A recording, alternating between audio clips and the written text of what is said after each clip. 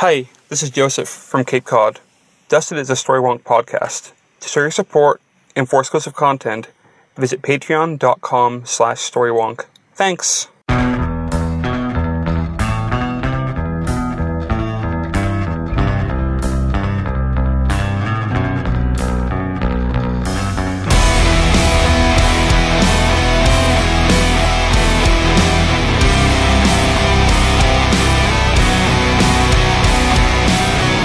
Everyone, and welcome to the show. I'm Alistair Stevens. And I'm Lonnie Diane Rich, and this is Dusted, your hey, it's that guy from Office Space, Buffy the Vampire Slayer podcast. Hey, it's that guy who does the voice of Mr. Frond in Bob's Burgers. He's very voicey. He's a real voice actor. He does lots of stuff. Done a lot. We're referring, of course, to David Herman. More about him in just a little while. Only a little bit more about him, though, because let's be honest, not really his show. Not really. And he's not really the guest star to whom we should be paying the most attention. Mm-hmm. This is the episode that introduces Gunn. Gunn, who is going to be, no spoilers, but a pretty big presence in Angel from here on out. By which you mean he's in literally every episode of Angel from now until the end of the show. That's what I mean. Literally every one. I was being vague because spoilers, but okay, whatever. This week on the show, Warzone, the 20th episode of the first season of Angel, and the first of 2 Angel episodes that we're looking at this week. On Thursday, we'll be back with Blind Date, the 21st episode of Angel. Then next week, we wrap up with the season finales for season 4 of Buffy, Restless, and the first season of Angel to Shanshu in LA. Next week, we're going to have a lot to talk about. This week, not so much. It's not that these episodes are bad. Yeah. There's just not a lot of there. I think we get a little more there with Blind Date, but yeah, Warzone is there's some good stuff in it. There's some not terribly relevant stuff in it, and then it's over, and there you go. The best synopsis we could possibly have at this Andy point. Rooney about cell phones and whatnot, but yeah, aside we'll from that, definitely talk about cell phones. Yes, tell us a little about the writer and director of this odd and singular episode of Angel. It is odd and singular in a lot of ways. It aired on the 9th of May in the year 2000, written by a guy named Gary Campbell, who wrote exactly 1 episode of Angel, and this is it. But also kind of a sketch comedy writer. Yeah. He's best known for his work on the Canadian sketch comedy show Kids in the Hall. Sure. Which is serious Plus street cred, but still, lot yeah. of Mad TV. Yeah. Like 150 Like a episodes lot. of Mad TV. He's a sketch comedy writer. This might be his only 44-minute drama episode that he's ever written. It was the only one I saw. I didn't extensively, go through every single credit. But yeah, it was the only drama credit that I saw. Everything is comedy, not just comedy, but specifically sketch comedy. So it's not a terribly funny episode. It's not the kind of episode that you would expect from someone with a background With in that Kids in the kind Hall, of for pedigree, example. sure. There are a couple of good lines, but I have to say, it's well written. It is well written. It's good drama. It's a tight little episode. Yeah. All the dialogue, most of the dialogue has a nice amount of back. Sure. There are honestly 2 or 3 lines in the episode that just don't quite cohere. Mm-hmm. And that's a combination of the script and the direction and the performance, certainly.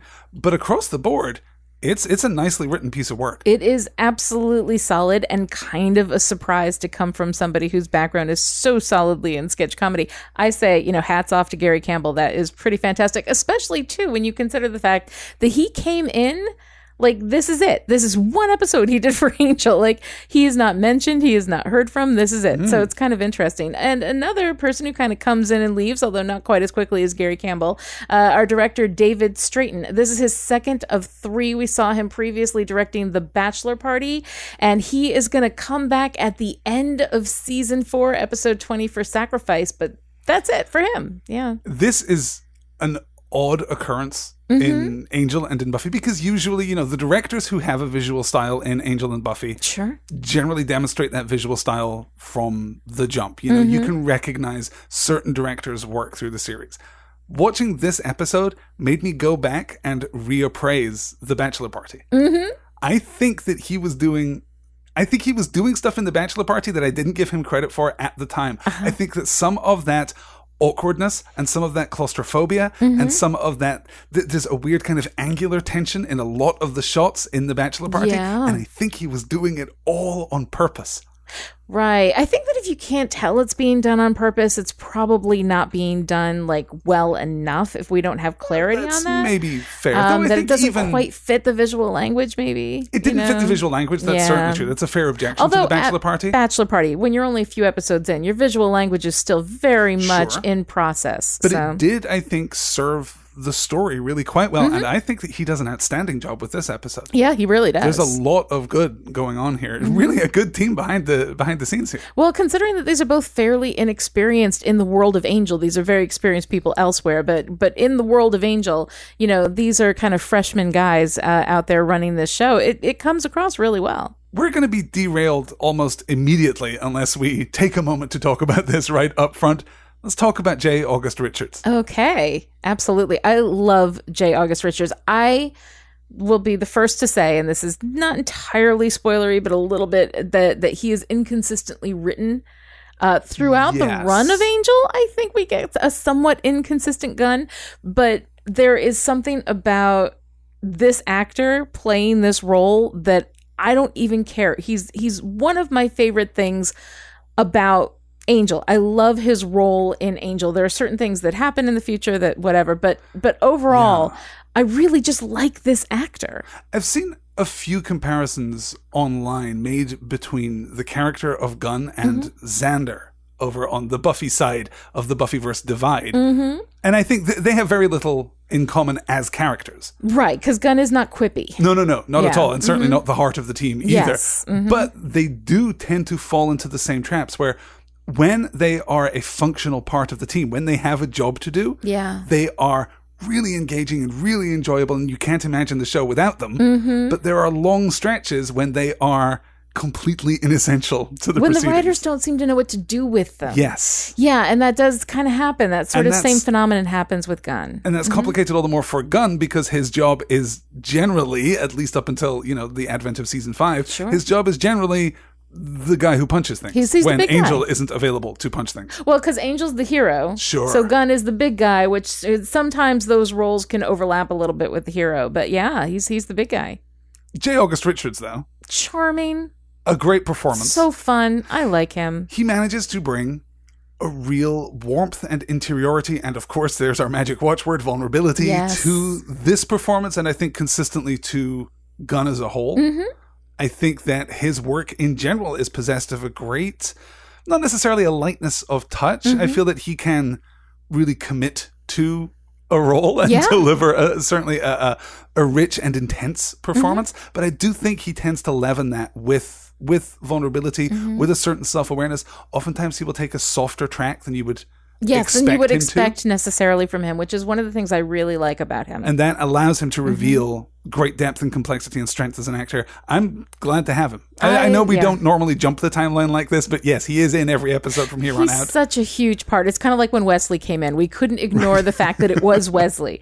And Gunn is going to be a big part of this team. And I like the expansion of the team. We opened up this season with Doyle and Angel and Cordelia, and it felt a little tight, a little claustrophobic. Sure. It needed that expansion. And so we're seeing now the main cast expand a little bit, which is something that we're going to do for a little while until we settle down. And we're seeing that in the context of some great and confident and sophisticated world building. Yeah. This is the moment where, in a lot of ways, Angel's vision of Los Angeles, certainly Angel's social agenda as a show, comes into real focus for the first time. This is the moment when it feels like we've got some of this stuff figured out. We've layered a lot of complexity into the roles of the various players. Yeah, and I think that's really interesting. Necessary complexity. We'll talk more about that, I think, at the end of the show.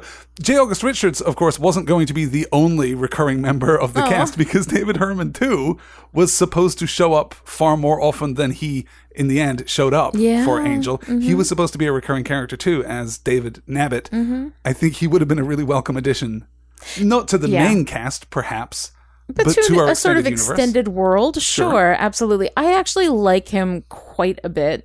Although his storyline in this episode is a little irrelevant, but I like him. I like that actor. He's very fun. Let's get to it.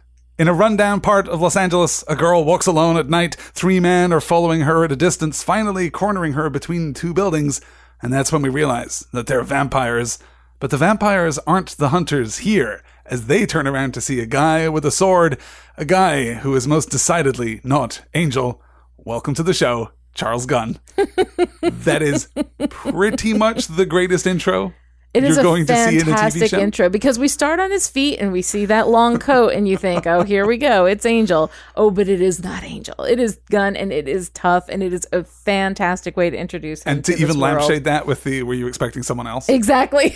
Which, when we come out of the credits and we move into the episode proper, I don't feel like Gunn would ever say that. No, I don't feel like that was a particularly, true to character line, but it is a great moment. A great introduction. We should probably, while the credits are, playing in the background of our imaginary beat by beat here, we should probably address the concept of the backdoor pilot. Do you want to frame that a little? Well, the backdoor pilot is when there is potential for a character to be spun off out of a show. And so there will be an episode that essentially, it's an episode of the regular show, but it essentially functions as the spin-off pilot for the new show. We saw that for those of you who watched The Office during the final season. There was that episode that was entirely about Dwight and his farm and had nothing to do with The Office. That is a backdoor pilot. They tend to vary in art and artistry. The second season finale of Marvel's Agents of S.H.I.E.L.D. was supposed to be a backdoor pilot for a Mockingbird series that they were going to go into. They decided in the end not to do that. Does anyone remember watching Gilmore Girls when Jess goes off to California for that whole interminable episode because someone thought that was a good idea? Exactly. That was supposed to be a backdoor pilot for... I want to... Windward Circle? Was it supposed to be called Windward Circle? I do not remember. That show, the Jess-related spin-off of Gilmore Girls, got surprisingly far in the planning stages. Before someone looked at it and said, no. This is a bad idea. Are you mad? It's just bad. Yeah, we need that guy for Heroes, so we're going to move on elsewhere, yes. Now, this episode, Warzone, was never intended as a backdoor pilot for the Gunn character, but it is impossible to watch it and not feel like this is the intro to Gunn, the show. Well, and here's the thing. First of all, a backdoor pilot that happens on the day we introduce this potential spin-off character is also a very, very weird thing. So obviously that wasn't the intent. But it does feel like this show has all of this energy. It has characters. It has everything happening, all of which is Angel is somewhat irrelevant to all of the stuff that is happening. It's a good story. It's an interesting world in which all of these kids kind of live on the street and kill vampires. That's cool. It is, but for two things. The first is that there's no way we're going to maintain this as the status quo. Sure. Angel is not an ensemble show in this sense. There are no shows in the Buffyverse that are ensemble shows in this sense. Yes. We do small teams, of course, but we don't do, street gangs. Right. So that would never be a sustainable idea in the Buffyverse because it opposes, central tenets of the cosmology, of the mythology of Buffy. The second is that if you strip the Angel parts out of the story and you imagine this as a pilot for Gunn, the TV show, it's thin, it's somewhat insubstantial, and it rests entirely upon Gunn's relationship with his sister, right? Which is a beat that we've seen before in Buffy. The vampire is that's not your sister. That's what killed your sister. Exactly. We've been down that road, and there's not enough substance to this episode for it to really work. I don't think there's enough in the background characters. It's Gunn and his sister, and then there's the whole team behind them. Sure. We don't really get to know the team very well. We do get a couple of characters. We get the glimpse of Chain, his lieutenant there, but we don't get any sense of real characterization. But we spend a lot of time with these people developing these characters, even as moderately as they're developed, in the space that this is supposed to be Angel's story. If it was, Gunn and his sister finding a way, the two of them, he's got the truck and she's doing the live bait and all this kind of stuff, and it was them working on, that would be one thing. But we have this extended Gunn universe here, and it feels like we're spending a lot of time developing that for something.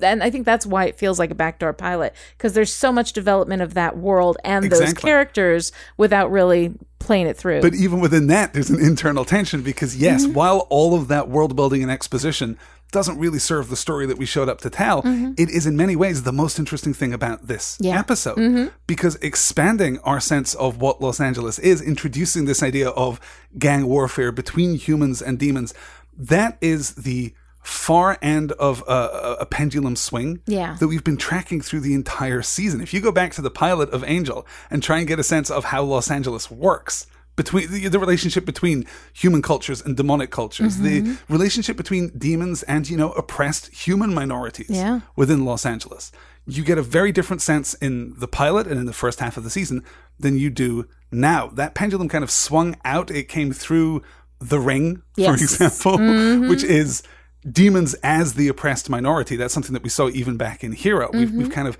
dealt with that issue, dealt with that metaphor. Here, we finally take it to a stable position where it's just much more complicated. The existence of the street gang, as well as addressing this idea of found families, discovered families. There's some really powerful thematic and metaphorical work here that is exposed by and in turn serves the world building. This is the first episode where Los Angeles feels like a place that works and also feels like, I guess, a little more like the real Los Angeles. It feels more like a real place that exists in the real world than it does this, shadowy, chiaroscuro noir sense of Los Angeles. Here we're getting something that does feel like it's addressing real contemporary culture in an interesting and surprisingly, I think, deft and sophisticated way. Yeah, and I think that Angel's world finally feels like it's starting to get firm. Like we're starting to really understand how this world works. It's different from Sunnydale. It's different from the Buffy, the Buffy world. But we're getting that sense of how demons are so kind of mixed into our regular culture, our everyday, world. Yeah. And we do that in, a half dozen different little subtle ways throughout this episode. Things that would otherwise be completely disposable, things that are otherwise completely irrelevant. It's a weird episode because so much of it feels insubstantial or irrelevant, but I don't feel that you can lose any of that without harming what makes the episode work in the first place. Right. It's a really interesting text to try and break down and analyze. Let's get into it because God knows we're only in the credits right now. From the dirty streets, we cut to a swanky party where Cordelia is reveling in her proximity to money. They're on their way to meet David Nabbit, who is the awkward host of this shindig. He's being blackmailed over a visit to a demon brothel, Madame Dorian's. Lenny Edwards has pictures of his indelicate extracurriculars, but David doesn't know where he is. Cordelia suggests they mingle for a couple of hours to protect their cover, and David observes that there are sides to LA that no one ever sees, which is our cue to cut back to the alley, which has turned into a battlefield. The kids are battling the vampires, even managing to stake a few. There are losses on both sides, though the vampires quit the field first, while our scrappy gang of would-be slayers retreat to their hideout, where one of the injured men dies. Gunn sees to it that the gang eats, and we switch focus back to Angel exploring the demon brothel. He's immediately identified as a vampire by Madame Dorian, but persuades her that he needs to talk to Lena, the demon in question. I'm going to pause there to draw breath, because this episode moves. Yeah, no, it is moving very quickly. We do a lot of intercutting, and that's really because we're telling two stories simultaneously here, and not in the typical TV show A plot, B plot way. We have the A plot of Angel, the TV show, and the A plot of Gunn, the TV show, and they're both competing for our time and our attention, and there's something in that contrast, in the deliberate and yes, slightly heavy-handed contrast between wealth and excess and this absolute grinding desperation and poverty. There's something in that I find enormously powerful.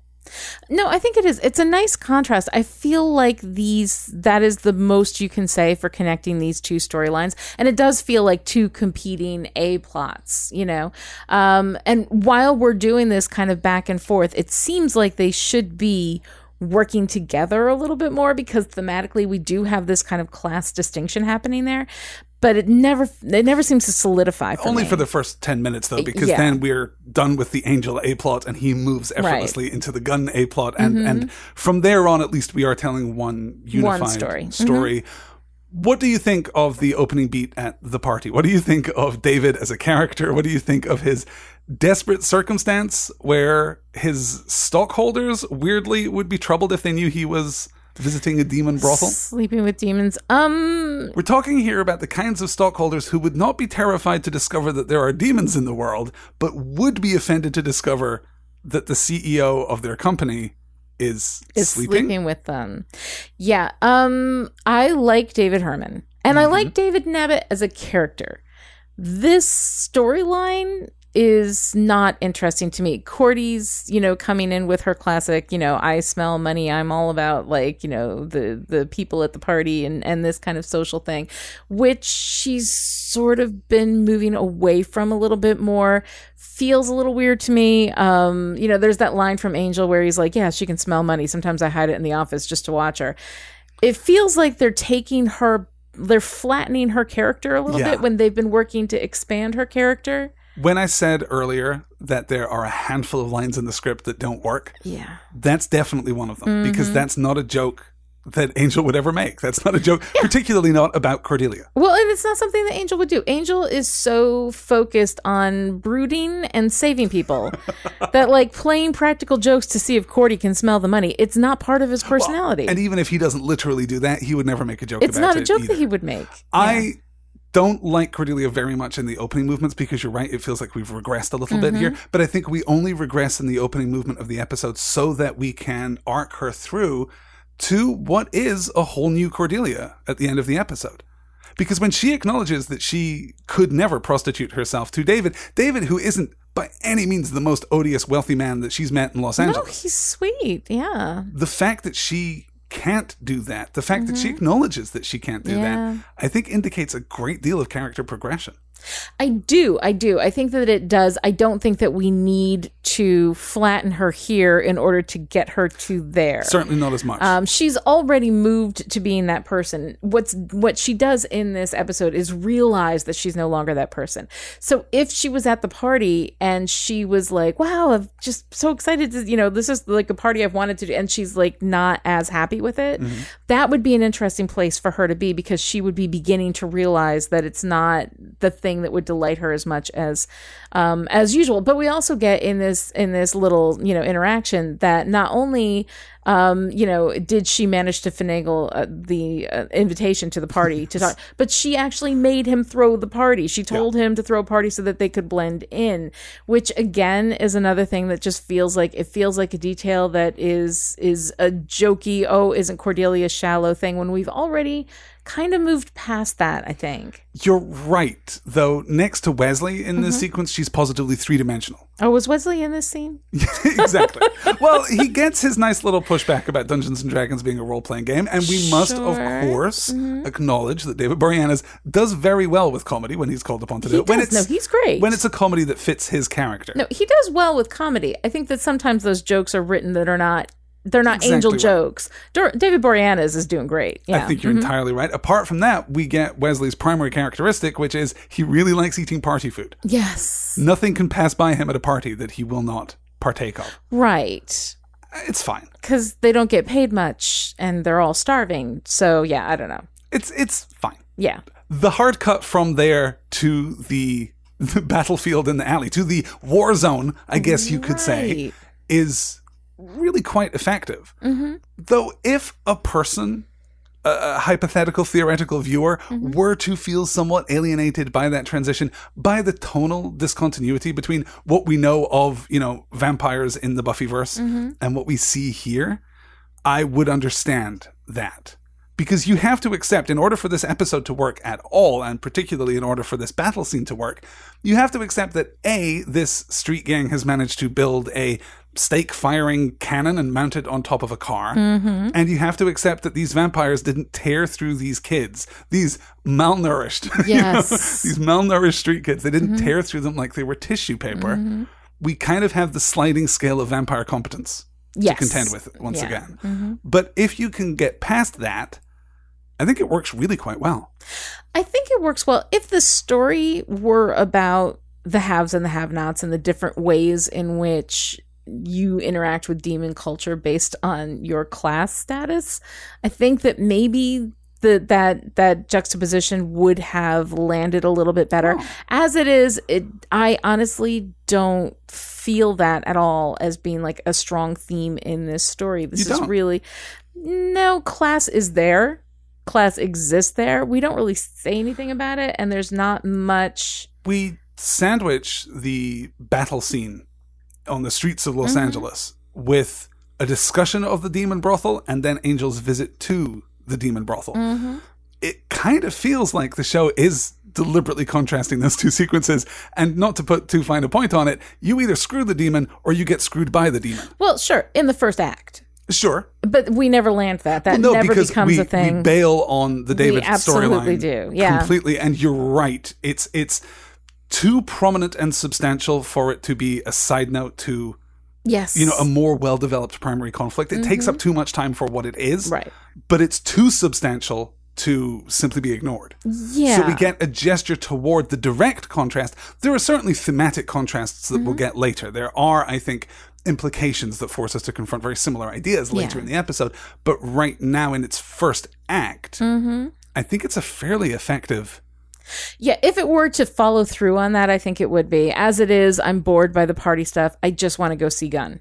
Okay. Yeah, I just want to hang out with Gunn. That's it. I don't like the demon brothel. I don't like the tail when she's playing with Angel with her tail. All of that kind of, like, I don't care for any of that. No, the tail isn't terribly good. Again, not really necessarily worth the time that it takes. What's funny is that here we have this, like, really experienced comedy writer, and what's falling flat in this episode are the jokes. Well, not all the jokes. I think some of the jokes really work quite nicely. I do love the Dungeons and Dragons joke. I think that's really good and rooted in character. What we're doing here, though, is kind of breaking our sense of this world, and because this is a new part of the Angelverse, the fact that it feels somewhat inconsistent and insubstantial is more problematic than it would be if we accepted that demon brothels were on every street corner in LA, which they may well be, for all I know. I generally like the scene because it is reminding us, it's connecting back to The Ring. It's connecting back to the idea of demons as the oppressed underclass. Sure. And wealth and power being human preserves. I like that in the context of what we'll get later. For me, the brothel scene is a perfect example of what I was talking about earlier. Right. It's not that great, but you can't cut it without taking something really valuable away from the episode. Yeah, and I kind of feel that way about a lot of the stuff here. I think the whole David Nabbit storyline you can cut and then give that space to Gunn. I like David Herman. I like David Nabbit as a character. I like that they finally get a little money. I think that's all great. But this isn't that episode. Sure, no, that's fair. Yeah. Back in the hideout, Gunn is confronted by his sister about his fondness for the fight.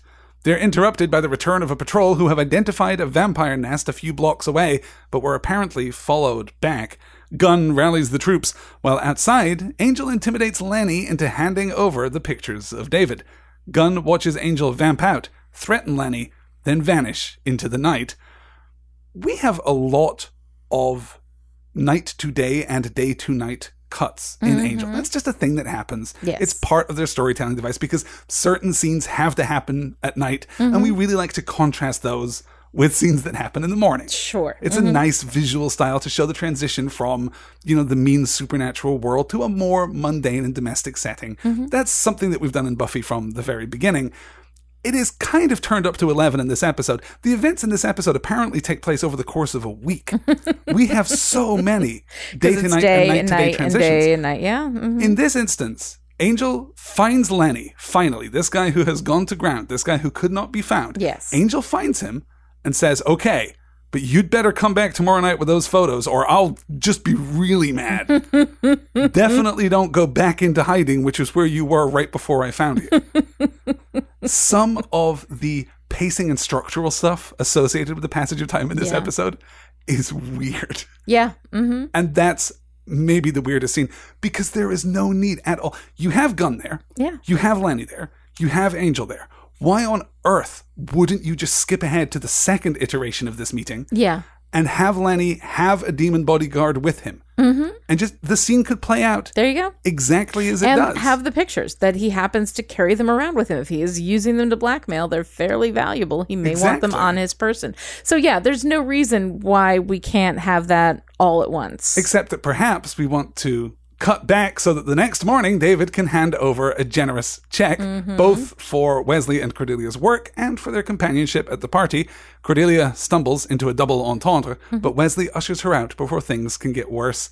It's a little bit of business, but it's nice enough. Yeah. It's a decent scene. I love Wesley and Cordelia.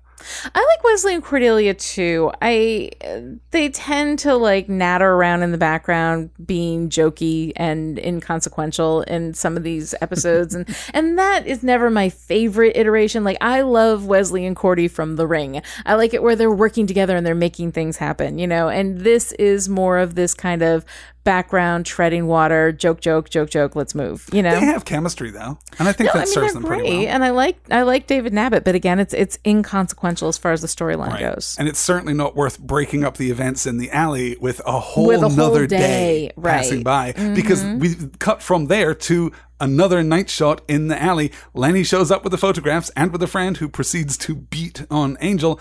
They fight. Angel grabs the photographs, then finally snaps the demon's neck, which is a surprisingly visceral piece of violence for this show.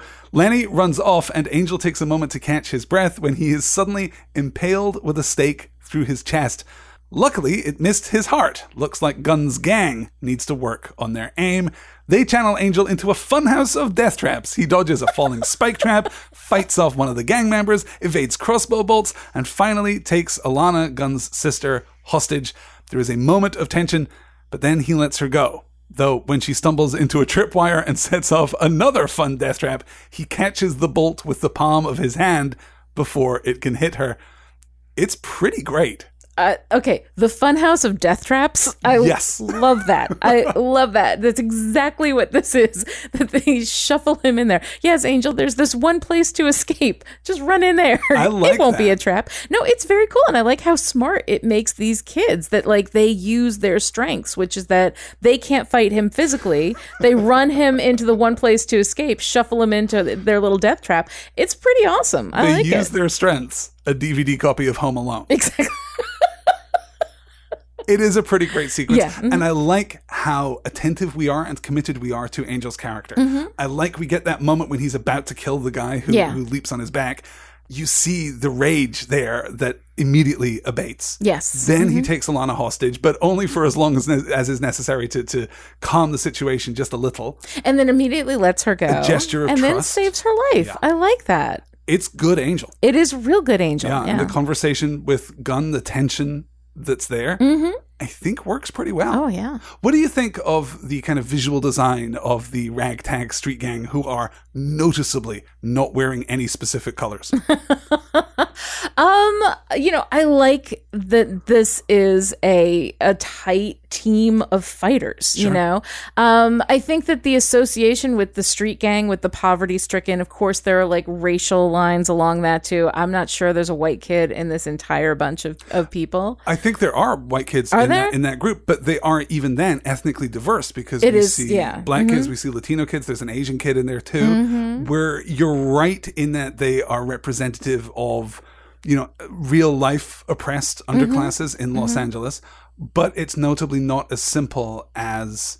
It's not a mere gang analog. It's not just a real world gang transposed into the Buffyverse. It's much more complicated than that. And these also are incredibly skilled fighters. Yeah. I think of them as a team, more than a gang, because they're smart, they're skilled, they work really well together. Gunn is in this position as leader. Everybody turns to him. Yeah. I think it's a nice group. And these are, helpless kids. These are kids that you presume have no family, have no protection, have come together and built themselves up a skilled team of essentially vampire slayers. A family. Yeah, no, I really like this group, and I feel like that association with street gang has that kind of marginalizing association, which for these kids, I feel like they deserve better than that. Like they're smarter, they're tougher, they're stronger, they're more capable than that. I think, there's some very complicated kind of social dynamics that immediately present themselves when you start talking about gang culture in the real world. And that's complicated all the more when we start transposing elements of that real life gang culture into Angel. I love and applaud the complexity of it. Yeah. I love that we don't resolve it down to a simple idea. I love that it is going to remain a constant and steady source of pressure for Gunn, and through its manifestation in our world building, our understanding of Angel's Los Angeles, an ongoing pressure for Angel. Yeah. This is a really interesting kind of stratum of society that is going to continue to have a positive and a negative effect on the stories that we get for the rest of the run of Angel, really. That said, I think you might be right, and thinking of this in terms of gang culture might simply be a little dismissive. There does feel as though there's something more here, something tribal, something familial. Yes. And I'm not sure that those things aren't applicable to real life gang culture or gang culture in the I think Buffyverse. there's a huge family element to that sort of thing. Yeah. But yeah, there's a question of emphasis put But they're here. protectors. Like They they're, are, because you know, what we see early on is Gunn taking in the squatters and making Right. sure that everyone that is everyone fed. gets fed. There's no and when they sense- steal the food, that's a big deal. Yeah. You know, it's they're really trying to do what's right, and they're protecting people and getting not thanked for it because nobody realizes what they're doing. The people that they're protecting may not even realize it. Right, and there's no sense of exclusivity. It feels as though if you belong, then you belong. Yeah. That this is less about self-identity, about enforcing or adopting an identity than it is about accepting and realizing identity. Yeah, it feels more Robin Hood than Street Gang to me. I think that's absolutely Yeah. fair. Yeah. And there's something constructive rather than destructive about that. Absolutely. There's something really interesting and complex at the heart of that idea. And I love that. That is a shot in the arm for Angel's world building. Yeah, absolutely. Angel tries to talk with Gunn, though he doesn't say everything that we just said. And then they leave with a stern warning to never return. We cut from there to the office where Cordelia is bandaging Angel's wounds while Wesley gets an education in the form of the photographs from the brothel. Angel wants to find out more about the gang and resolves to go after the vampire nest in the area before the kids do. The vampires, meanwhile, get a little pep talk from their leader. And if we're talking about gang culture with Gunn's team, here we're seeing the inverse of that, or at least a dark satire The vamp of that version of that. Yeah. Yeah, we've tackled before the idea of vamp community and vamp culture. We've seen that peripherally in the Buffyverse. The one that springs to mind, I suppose, is Sunday's little nest of vampires back in The Freshman at the beginning of season 4. We've seen communities form, communities that aren't necessarily defined by a single big bad like the Master or like Spike or like Angel himself. We've seen instead these little cliques, these gangs. Safety in numbers. Form. Exactly. Sure. And there's a tribal aspect to that too, though we can't ignore here the racist overtones of the speech, this monologue that he gets. Yeah, like our big evil guy is doing this big evil speech, and I think I have it Vamp Vamps, blah, blah, blah, is basically what I have in my notes. Because we've seen this sort of thing before. They're talking about street trash, they're talking about, and then he pulls out his friend, Ty, who's been in Los Angeles almost as long as I have, who's, and then he immediately just kills him cold and dead. An object lesson. This Ty is the survivor from the earlier battle. It's an object lesson to punctuate his monologue. There's nothing in the monologue that is expressly racist. And yet, it kind of is, that is though, an isn't unavoidable conclusion. Yeah. It's impossible to listen to that speech without thinking in terms of ethnic conflict, Sure. in big cities, particularly, of course, in real life Los Angeles. So here we're seeing, again, an interesting development, an interesting complication, an interesting increasing of sophistication when we're looking at our cultural and social discourse about Los Angeles, when we're looking at the world building that accompanies these ideas. It's not as simple as demons are the monsters and humans are vulnerable victims. It's not as simple as demons are the oppressed minority. Here we see humans and demons on both sides, and between David's party and the brothel and Gunn's gang and this vampire nest, and of course all of this pivoting around Angel himself, we're seeing every possible take on oppression and victimhood and power and powerlessness.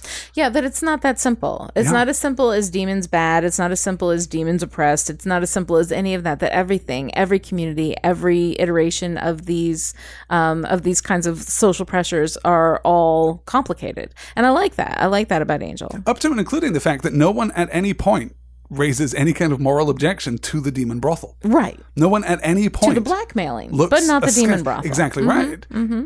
Even from Cordelia. Even when Cordelia specifically talks about prostitution at the end of the episode, it's like she's forgotten that there was a demon brothel in this episode. Exactly. Mm-hmm. And yet, again, thematically, it's richer because everything is present. Mm-hmm. It's richer because it's complicated. You can't cut either part of that out, even though the parts themselves aren't that great. Mm-hmm. You can't cut the parts themselves out without losing something from the episode. Would you agree with that?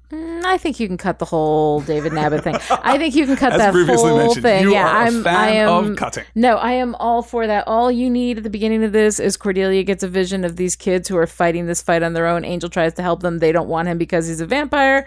Boom. Rest of the thing with Gunn. That's fine. Gunn, meanwhile, is talking about Angel, wondering what he could possibly want, while Angel, at that very moment, is in the vampire lair, neatly dodging an aerial assault from Stealth Vampire. Back in the hideout, Alana is distributing some food when Gunn's spider sense tingles, and he orders everyone out, moments before gas grenades shatter the windows. Outside, in the daylit street, a van pulls up, figures in heavy clothing grab Alana and drag her inside. Gunn leaps onto the back of the van and watches the vampires inside feed on his sister before one of them punches through the window and knocks him back down to the street. It's an effective set piece. Yeah, no, it really is. And I have to say, quite dangerous for vampires to go out and kidnap a girl during the daytime.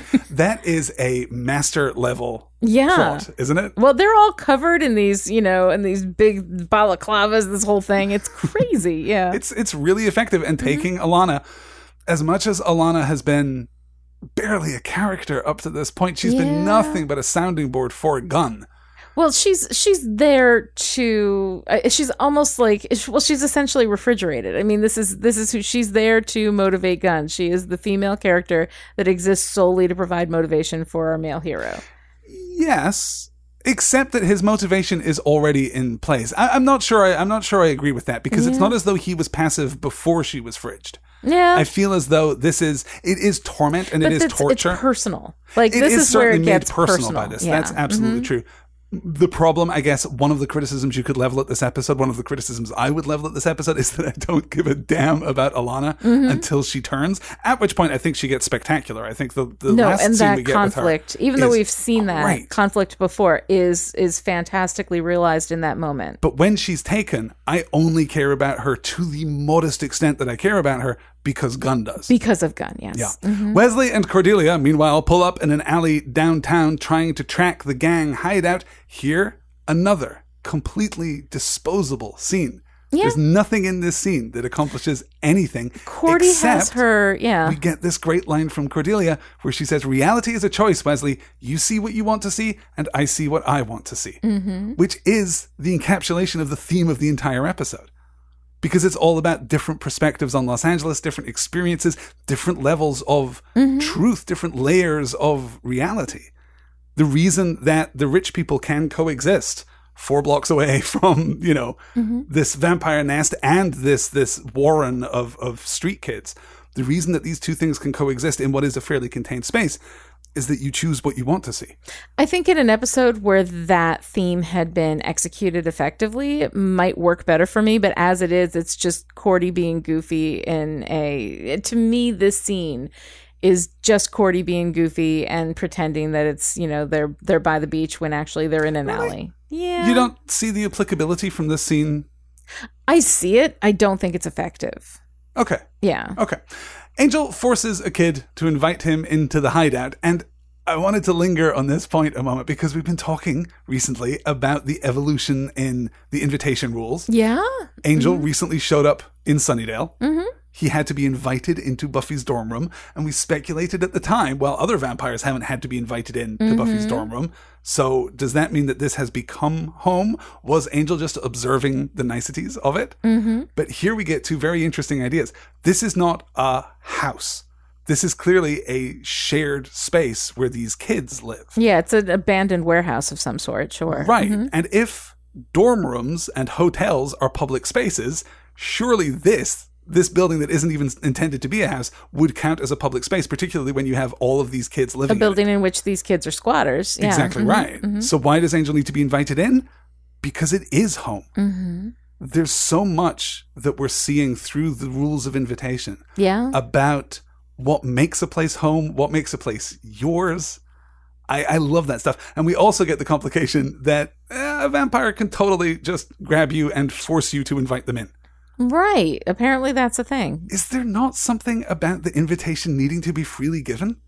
Is that not something that we touch on back in, I don't know, season 2 in Buffy? Do we?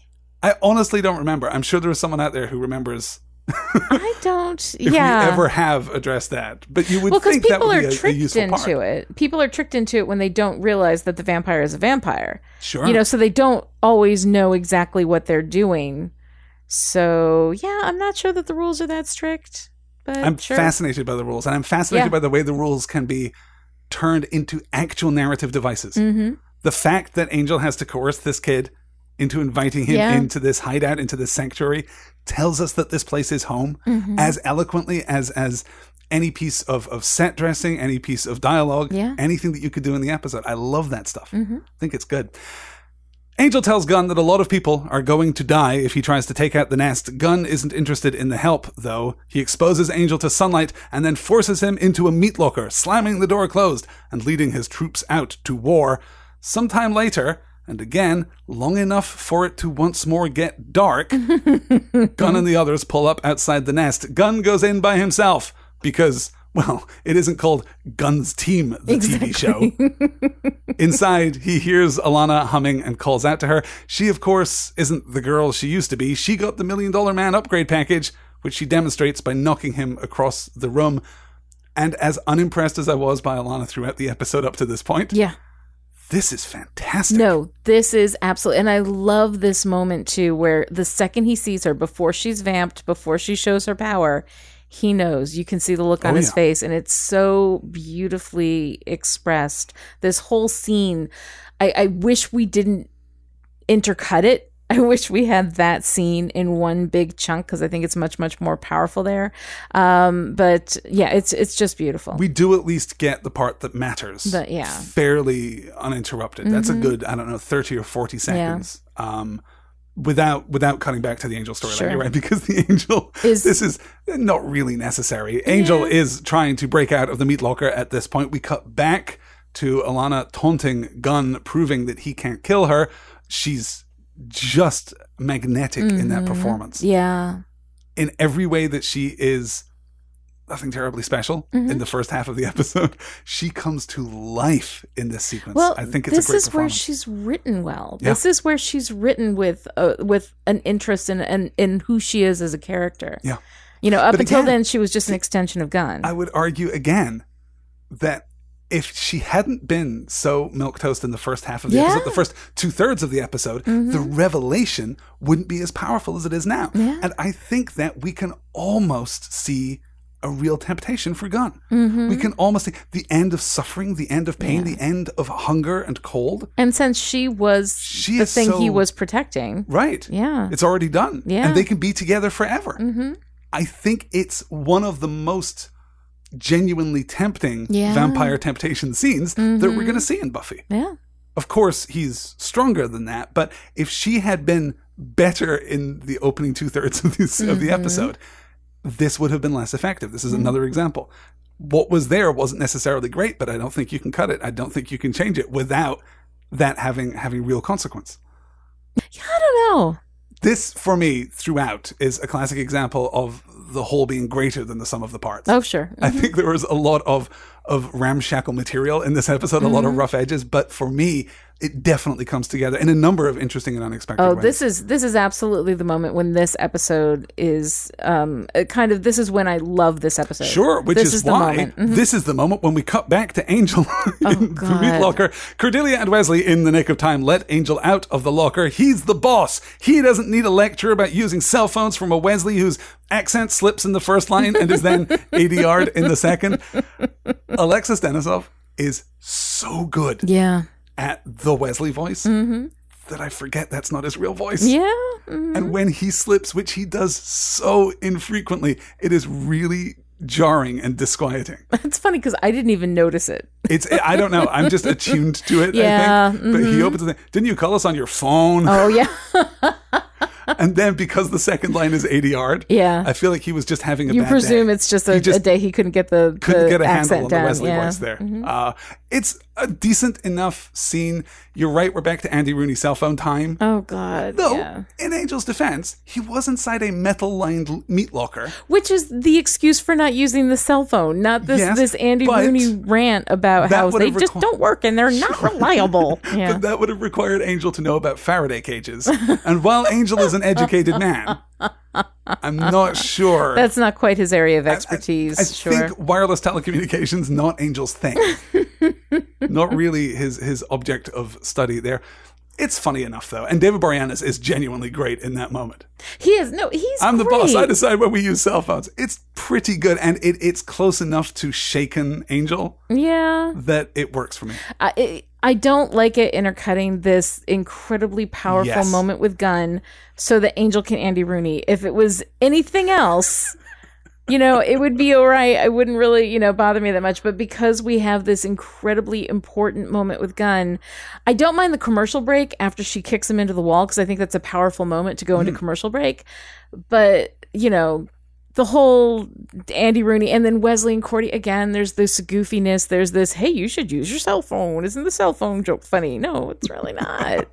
It wasn't funny the first couple of times. So I don't know, this is such an important moment. Right. Yeah. But we didn't take Angel out of the episode so that we could do the cell phone joke. We took him out of the episode so that Gunn could do his thing. So that Gunn could have his moment, which is great. I mean, all we have to do is see Angel busting out on his own and don't make any, and then just have him and then go back to Gunn. This is the moment, and this has been true throughout the episode to a certain degree, but this is the moment as we approach the climax that we're reminded, oh yeah, a story can only have one protagonist. Yeah.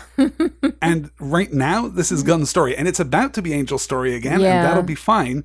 But we have to remove Angel from the plot so that Gunn can have his moment. Which is totally fine. Yeah. It's just cutting away from this really emotionally tight moment to have Andy Rooney. You could have done something, just as tight as possible. They should have just cut to Angel getting out and then that's it, Gunn and his sister reminisce about old times, and she tries to convince him that vampirism is the cure for what ails him. But when she leans in to feed, he says goodbye and stakes her. It's a powerful moment, particularly with our new upgraded staking special effect. Sure. Which looks really very good. Which gives us that everything dust. We see the skull and bones for just a second and then it all goes. I like that. And there are a lot of dusting effects in this episode. Yeah. This couldn't have been a cheap episode to produce. I think the number that I saw quoted is $5,000. Wow. $5,000 in the year 2000. Per dusting effect? $5,000 per dusting effect. Wow. Yeah. Which doesn't take into account, extra time and money spent on framing and lighting shots so that you can insert the dusting effect, but that's just not cheap. Yeah. Not cheap at all. Angel watches from the shadows just as the rest of the gang break through and arrive. The vampires reveal themselves, but Angel can negotiate a truce. This is his town. The gang is under his protection. He even gives his name as Angelus as he stakes the vamp leader. The others leave peaceably enough, and Gunn leads the kids back out without further bloodshed. The next day, Cordelia and Wesley talk a little about social inequality and the possibility of prostituting oneself out to David in exchange for vast wealth. And let's not forget that this is an opportunity for Wesley to Andy Rooney about the fancy coffee with the whipped cream. What is up with that? That's not Andy Rooneying. That's being British. You're right. Again, not really, a waste of time because it is so fast, because it is so innocent. It's just, it's a thing that happens. It's a little bit of business that just, keeps us moving forward. I didn't hate the coffee, but it's not like Wesley's new to the United States. It's not like this is his first cup of coffee in Los Angeles. Yeah, and it's also I don't know, it's just this, look at these cell phones and how they don't work. Look at this coffee. It has whipped cream in it. I don't understand this. Possibly in the year 2000, those jokes were more relevant.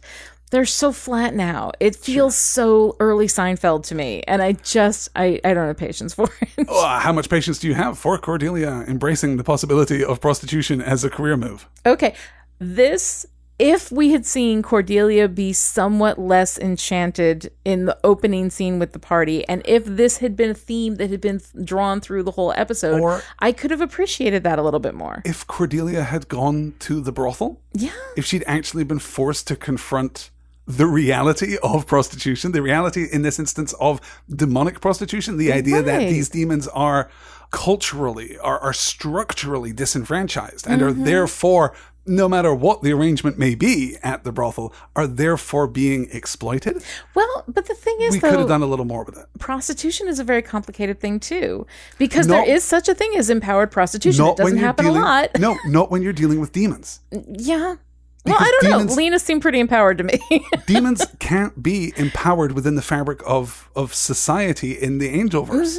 Demons are always an underclass. Yeah. And that means that, particularly when the madam of the brothel at least appears to be human. We have no reason to believe that she isn't human, which just is another little tightening of the screw there. Yeah. And I like that that's ugly, and I like that it's dirty, and I like that it's complicated, and I like that it's not resolved. We need Los Angeles to feel like this if Angel as a show is going to really work. Another day has passed, another night has fallen by the time Angel catches up with Gunn looking out at the city. Angel skips the lecture, but when Gunn asks him why he does what he does, he asks, what else is he supposed to do? I said earlier that this is an episode with a really tight grip on who Angel is. Fleeting jokes aside, the couple of times that we break character so that he can deliver a joke aside, this is a script that really understands Angel. Yeah. And that's never more evident than it is in this moment, because this is the existentialist argument. Yes. This is the foundation stone of Angel's entire personality and worldview and mission. This is why he does what he does. What are you going to do? Are you going to not fight? Yeah. Are you going to not try and make things better? That is as close to a thesis statement for Angel the show as we've gotten so far. And I just adore that moment. I love that it's not a lecture. I love that it's not simple. Again, we're preserving the complexity in this interaction. And I love Angel's parting line. Yeah. I'll be around. I don't need the help. Maybe I will. No, and it's really nice. And Gunn even calls that out because he's like, "Are you going to give me that daddy lecture?" And let's, not forget that, or David Boreanaz is like 4 years older than Gunn. Although in the fiction, 250 years older, but still. Yeah, but that's not what we're calling out, because we also skipped over it in the breakdown. But we have that line where Gunn refers to Angel as a middle-class white guy who's dad. Yeah. And he presents those facts in order of power, I guess. You are middle class, you are white, you are male, and you're also an undead monster. Yes. So, you've got everything working for you. Exactly. And I think that the episode manages to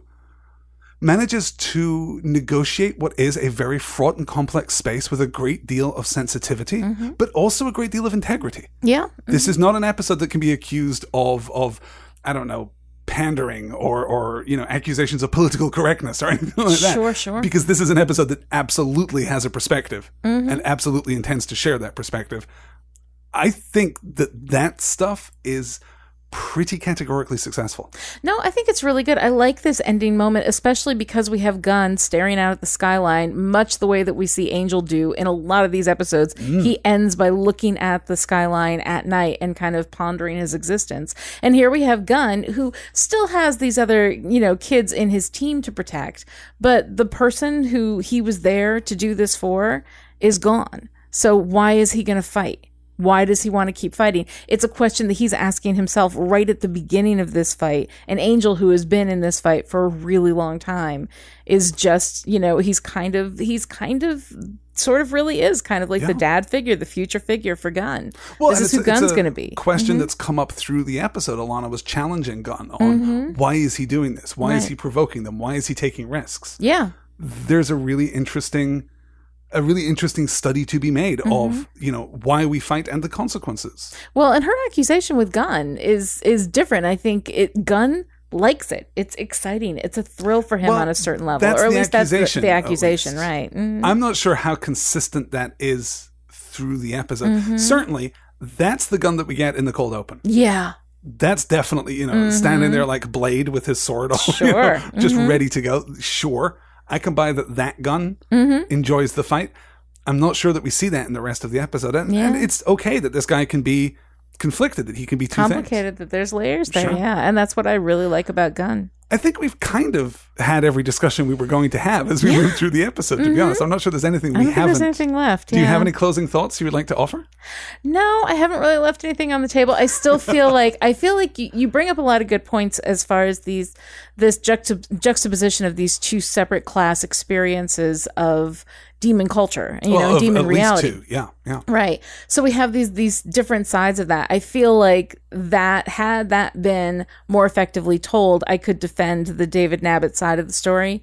But I feel like we use that just to launch us into Gunn's territory, and then that's it. It becomes Gunn's story.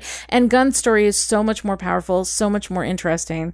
I would have rather had more time with that and have Angel's role be, I'm here to, to come in and help you. I would much rather have cut Gunn's story just a little and actually continued the contrasting storyline through the rest of the episode. That thematic because story. The Gunn story by itself is a little thin.